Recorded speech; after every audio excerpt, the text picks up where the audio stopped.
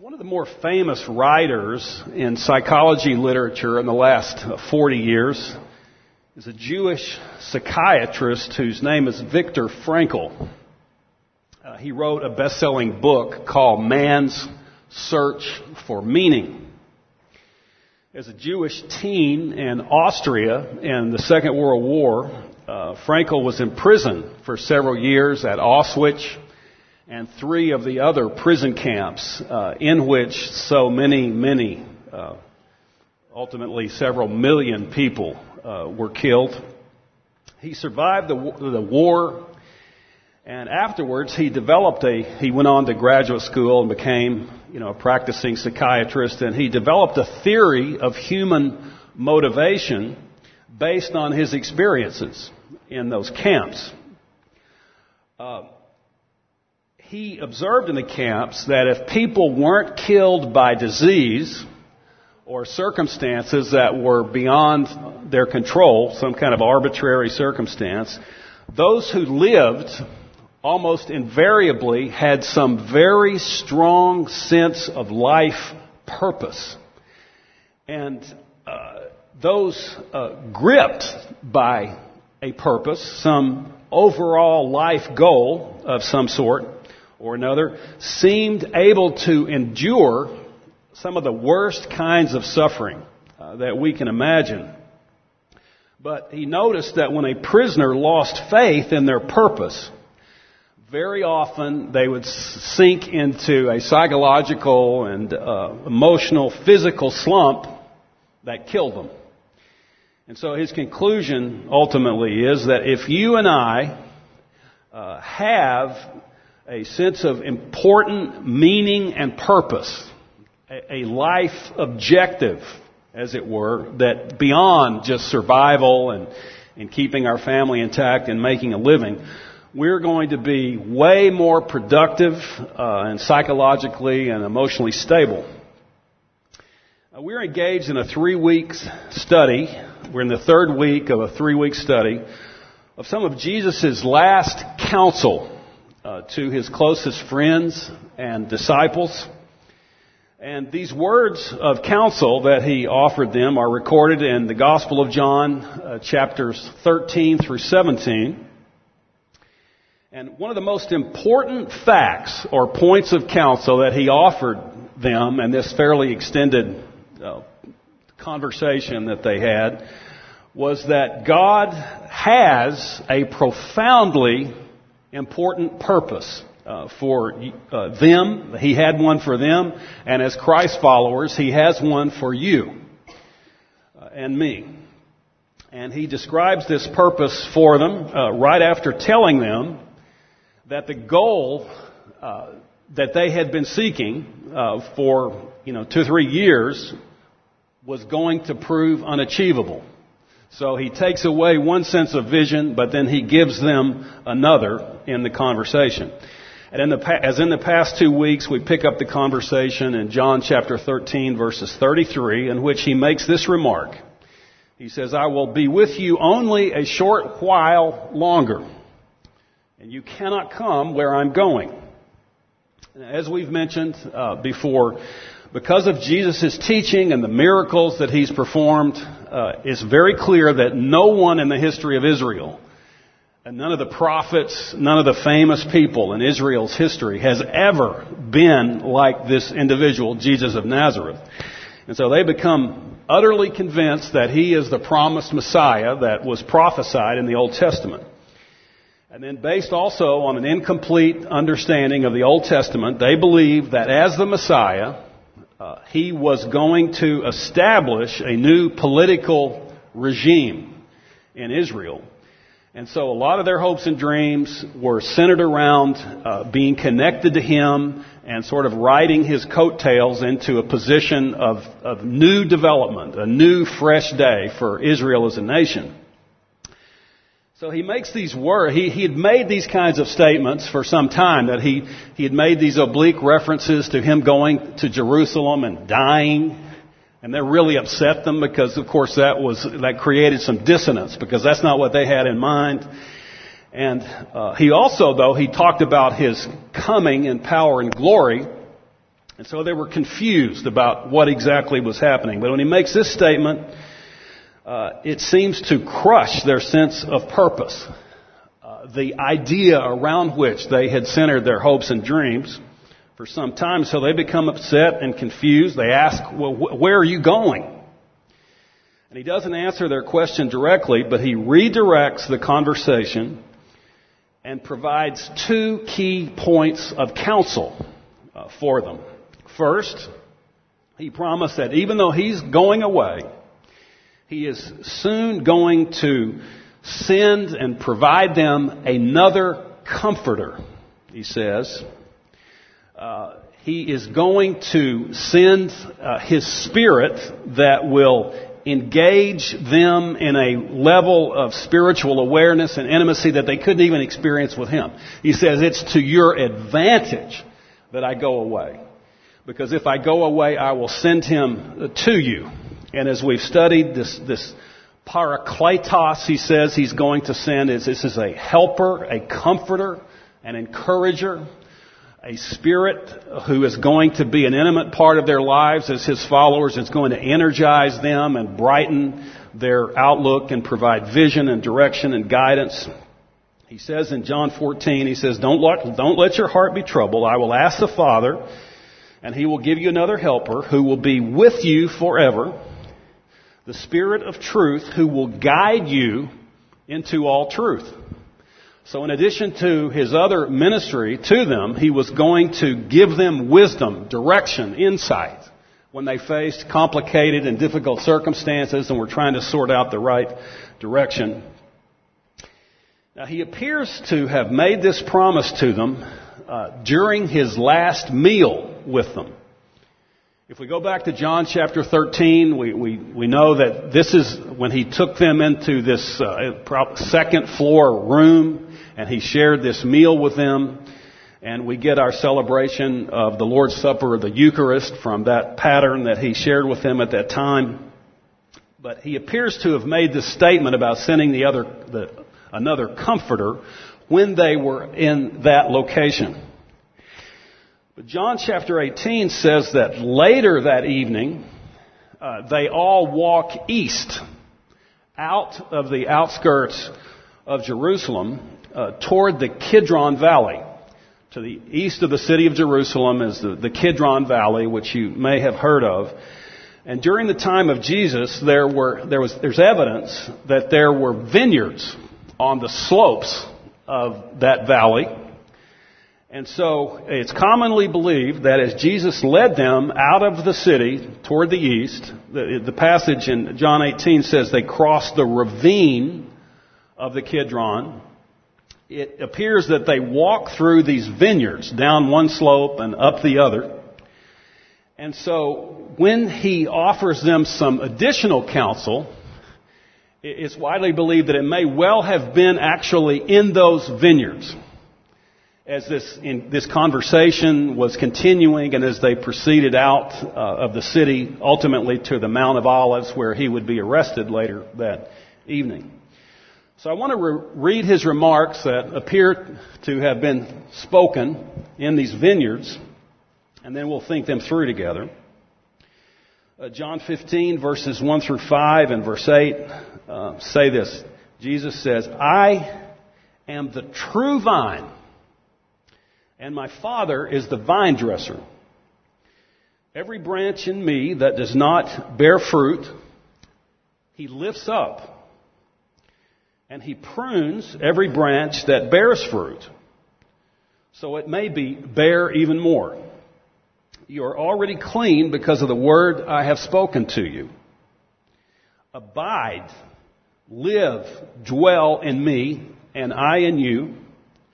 The branch cannot bear fruit itself unless it abides in the vine, so neither can you unless you abide in me. I am the vine, you are the branches. The one who abides in me and I in them bears much fruit. Apart from me, you can do nothing. And then he goes on and says later, my Father is greatly honored by you bearing much fruit and demonstrating that you're my disciples. Now, of course, this entire passage, these remarks, are a type of extended metaphor or a word picture. What Jesus is doing here is he is describing this invisible spiritual reality of how God achieves his purposes on earth. And so they were apparently in this vineyard, and he's using the analogy because they're surrounded by these vines, these vines and the branches in the vineyard. He's using this analogy to describe how God's kingdom program works. So first he says this. He says, I'm just going to go back, think this through with you together. First he says, I am the true vine, and my Father is the vine dresser. Now, where I grew up in the southern U.S., when we use the word vine, we normally think of small stems that are growing out of a plant that, crawl up a fence, or ivy vines that, crawl up the wall of a building on a beautiful university campus.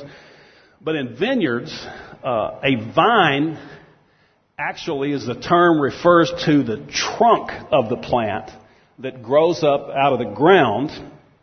And I have a couple of pictures. Now, I don't know if you can see them, but you can see they can be as much as 4, 5, 6 inches in diameter. The vine is actually what's growing up out of the ground, and then the branches are what we would normally refer to as the stems that are coming out. Sometimes there's this knotty ball at the top of a vine, of a vineyard vine, and out of that comes these branches. So normally these vineyard growers keep these vines about waist high. I've read a little bit about it this week, 36 to 42 inches. And he says here, I am the true vine. This is one of the remarkable statements that Jesus makes about his identity. He's claiming here a very unique relationship with and connection to God himself. And he describes God as his Father in a very specialized sense, and his Father as the vine dresser who is supervising the vineyard, or he is the overall superintendent of what God is accomplishing on the earth, to follow through on the analogy. Now, this remark that he makes can be seen as a passage that provides us a glimpse into the Trinitarian nature of God. Of course, the historic Orthodox Christian teaching is that God is one essence, three persons.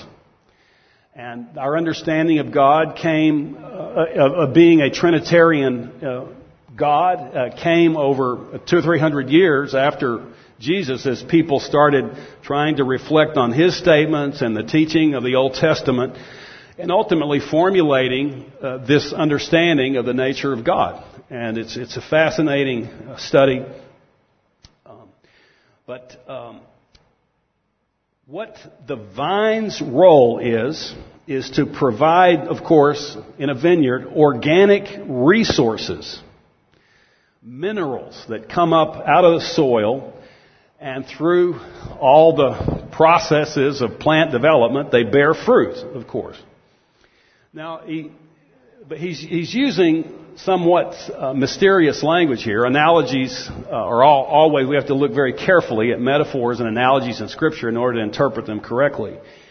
But he appears to be saying here that the role of the Spirit, who he is about to send, who will provide encouragement and help and comfort, is going to work in their lives in such a way, in their inner life and minds and hearts, guiding them into the truth, so that their inner life, they will start growing and developing spiritually. Their awareness of God will be enhanced and deepened and widened. They'll become more spiritually discerning and informed and alert. And as that happens, fruit will ultimately be born. If you have sought to follow Christ for a long time, you know that normally in the cycle of life, we go through phases. Sometimes God can seem to be very real, just incredibly vivid if we've, followed Christ for a while at times. And then other times, at different kinds of circumstances, we face difficulties and whatever, at work and family, and life challenges. Sometimes God can appear to be aloof and much more difficult to find. But what the promise of the Scripture is that as we continue to persist, we continue to respond to the guidance that we have.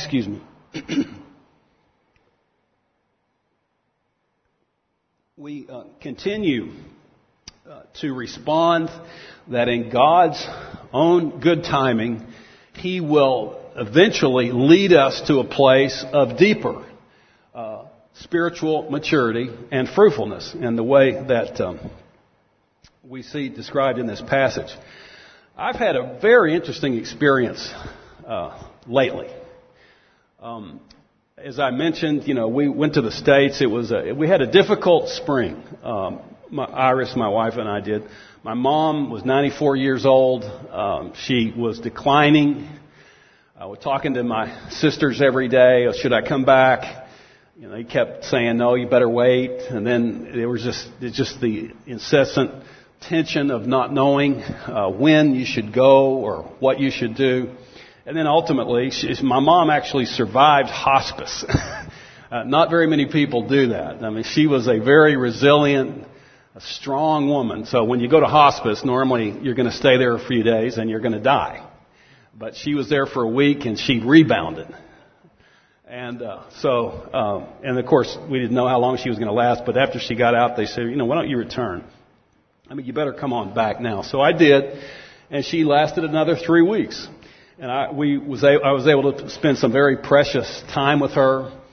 But then we left there after the 4 weeks of her passing, decline and passing. And then we go over to Iris's father's house, who also, he has terminal cancer. And he is declining pretty rapidly. So it's a difficult time recently in our lives and our family relationships. We're just at that age where we're helping our parents die. And so really have been trying to seek direction and wisdom. And recently, I've been reading several books by a guy named Henry Nouwen, who is a famous devotional writer. And I've been reading this book. I mean, we've had his books for years. Iris is a big fan of his, and we've probably got 6 or 8 of his books. And I've read a couple of them, 1 or 2 of them. But in the last about 3 or 4 weeks, I decided, maybe he can have something to say to me in this set of circumstances. And then it's unbelievable. I'm really convinced. I've collected all the 6 or 8 books, and I've been reading through them systematically. And the one I'm reading right now, it is absolutely phenomenal how precisely his input fits my particular experiences. I mean, it's just like I can't wait every day to get into the next chapter. And I may have read that material several years ago, and I said, oh, well, okay, that's okay. But it wouldn't move me. And I think what's happening is that the Spirit, in this particular set of circumstances in our lives, has guided me to this particular individual because he does some exposition of Scripture. And it's just having this deep ministry in my heart, in life. So I think that's what's happening with me in this relative to this passage right now. But Jesus goes on, we read, on every branch in me that does not bear fruit, He lifts up, and He prunes every branch that bears fruit, so it may bear even more. You're already clean because of the word I have spoken to you. Now, this word in this passage, the word lifts up, is a Greek word, airo, which is often translated in some English translations as takes away. But there are many Bible scholars and commentators that don't believe that's a very good interpretation of this word, because the word is also used, for example, after Jesus fed 5,000 people, you may remember that story from the Gospels. It said the disciples they took up 12 baskets of the food and fish that were left over. Exact same word. It says in this passage that the branches are in Him. Every branch in me that does not bear fruit, He lifts up. And so it's quite clear that whatever's happening with these particular branches, that is, they're not bearing fruit, they are connected to Him. They are, because they're in Him. They're like connected as a branch to the vine, but for whatever reasons, they aren't bearing very much fruit. And so, as you can read books that do an exposition of this passage, are very interesting, and it's very consistent with vineyard owners. What they do, certain branches out of a vine, if they're growing along the dirt and they're dirty and they're lower down, they can't get sunlight. The dirt impedes their growth and development. So what the vineyard manager does, he lifts them up and he ties them up and he exposes them to sunlight and cleanses them off. So that's what Jesus appears to be saying here. And then on he says, and He prunes every branch that bears fruit so it may bear even more. Now, we normally think of pruning as snipping off parts of a branch, given branch that are not bearing fruit. When I lived in the States for 8 years before we moved out to China a long time ago, raised some bunch of tomato plants. I love to eat fresh tomatoes. And so you see lots of tomato plants. They grow up quickly. They're a very fast growing plant. And when these branches grow out that clearly aren't going to produce any tomatoes, you snip them off because, of course, you want all the energy and the organic material going to that part of the plant that's bearing fruit.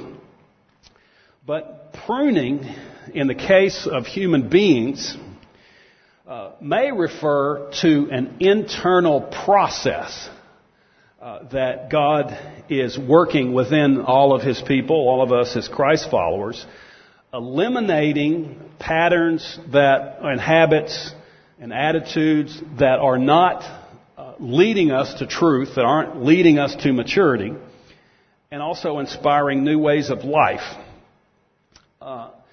When I was in college, I went to the University of Texas, which is a big university in south central Texas in the southern U.S. And there are these huge, it's a big campus with, tens of thousands of students, and there are these huge oak trees, some of which are a particular type of oak tree called a pin oak tree. Now, in contrast to a lot of leaves the beautiful leaves that they fall off in the fall, a pin oak tree retains its leaves throughout the winter.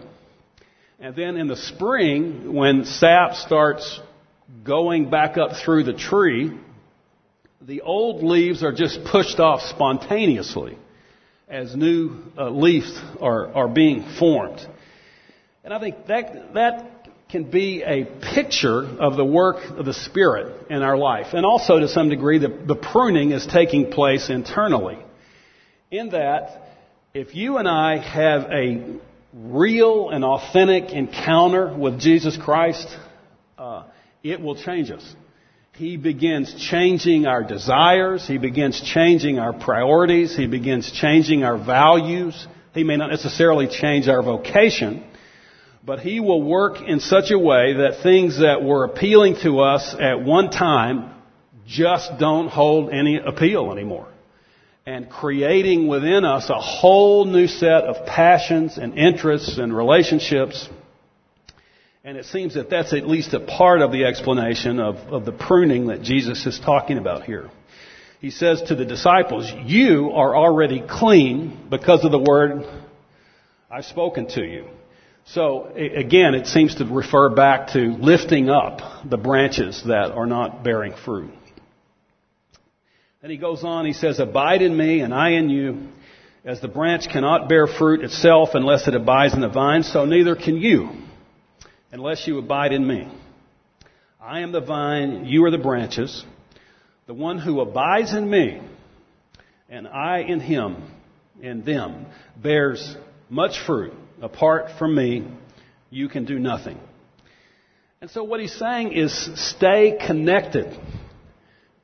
Work on the habits and the patterns of life, of solitude and reflection and scripture study and meditation and listening to God and connecting with his people, engaging them in meaningful conversations so that his gifting in their life can move through them to you. And as we're doing that, we can be, if we do that well, as individuals and as a community, we can represent the love of Christ, the grace of God, the forgiveness, the generosity of God. It can be revealed through us as his people. And so what he's saying is, live in me, abide in me. As I am, linked to the Father, so you are linked to me. And so cultivate that connection in a relationship. And it says, the one who abides bears much fruit. If you and I are doing that over time, then we will mature, and then God will integrate us into his kingdom purposes, and we will bear fruit. It's an absolute inevitability, he says. If we abide in him, we will bear fruit. And it's not necessarily a lot of disciplined, hard working effort. Sometimes it's just as spontaneous as a tomato or an apple or whatever just popping up real in a very spontaneous way. And Iris is everybody always loves to hear Iris share, and we got good feedback from her sharing last week. So she's going to tell a story that I think illustrates this point real well. Thank you for allowing me to share sometimes. My relationship with God, Jesus has been very real to me, and I love to make him known. I want to share about him with other people. My weakness is that I can forget the abiding and get really busy with the doing. And God always has to remind me to come back and to abide and just to trust him. And that's always a pull in my life and something God is always teaching me. And it was one spring I was particularly overworked and frantic and exhausted and tired because I was trying so hard to do good work, and but I had probably neglected a little bit of the abiding in Christ, and so I was just not doing well. I happened to be talking to Rick Lehman, our wise elder here, and he reminded me, Iris, you need to abide in Christ, and Jesus is the one who bears the fruit.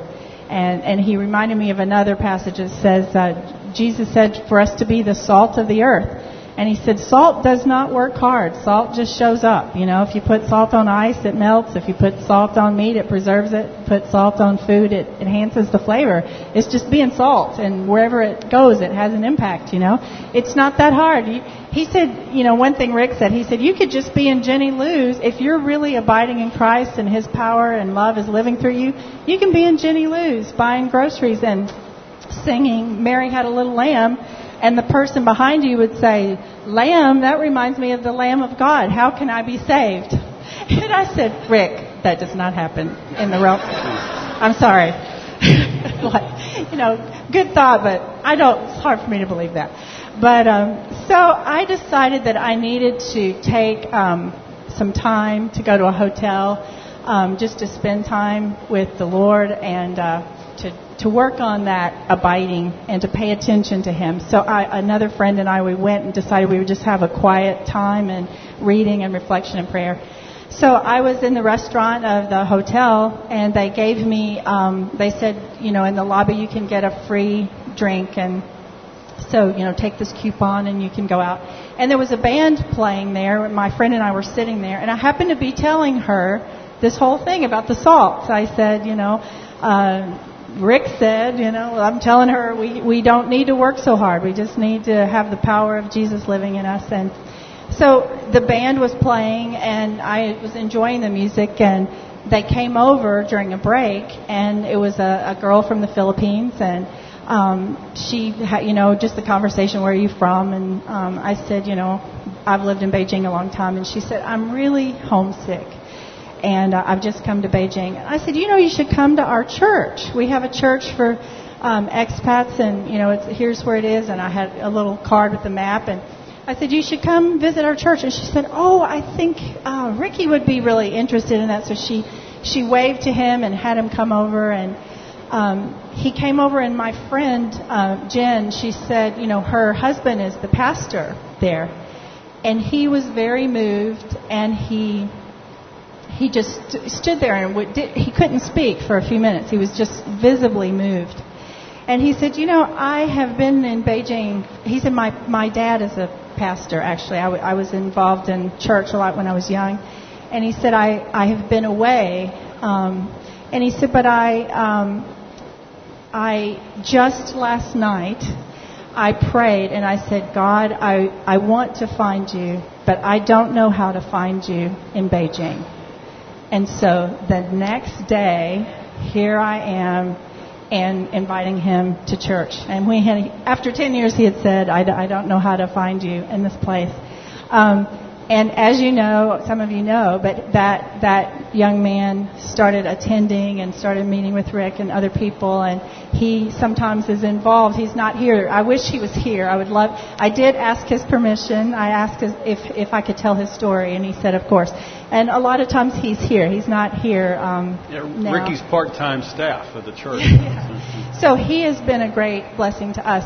But it was a great illustration of when I was working so hard, I was exhausted and nothing was happening. And when I decided to pull away and abide in Christ and connect with Him, it kind of happened almost the way Rick had said. It's just that I was just getting, sitting there enjoying the music and not doing anything. And then here an opportunity comes for me to be light and salt. And so it was really a blessing.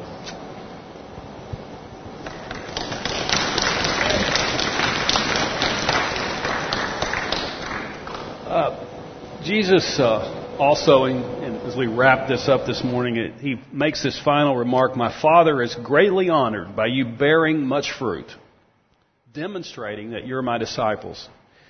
So the process of being connected to Him and then bearing fruit, being useful to Him and His kingdom program, it's not a competition.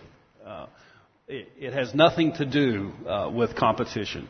Each of us are unique. We have unique motivations, gifts, vocational callings. But as we are seeking Him and abiding with Him, He will bear fruit. And that honors Him. It demonstrates that we are, in fact, His followers. Now, this whole passage, Jesus often...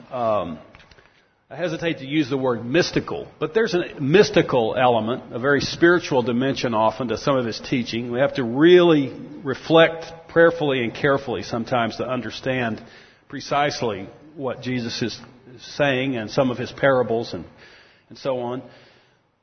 It's more organic, we might say, some of Jesus' teaching. Paul, on the other hand, the Apostle Paul, who wrote 13 of the letters of the New Testament, he's much more organizational. And there's both elements in the body of Christ. There's the organic part of it in which we are invisibly linked spiritually to Jesus Christ and one another. And then there's the organizational side. And so what Paul does in some of his letters, 1 Corinthians and Romans 12, he talks about our respective gifts. And he talks about us being connected together in the ecclesia, or the assembly, and working together. And this is where the initiative comes from, not just the passive abiding, but the initiative.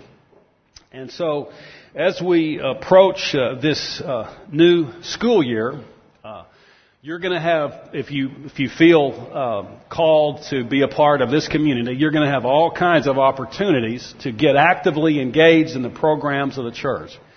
The last 2 years, we've needed 100 children's workers. to manage the children's programs downstairs. And I was confirming this morning that involves teaching the children at various ages and levels, one or the other. Of course, people are assigned to particular classes. Teaching 2 weeks and then being off for 4. So for those of you who may have some interest and passion for kids, there's going to be lots of opportunity to do that. We're going to need some volunteers to assist with the teen staff. We have two staff that work with the teens, the middle school and high school people, and they have lots of programs that require a lot of collaboration.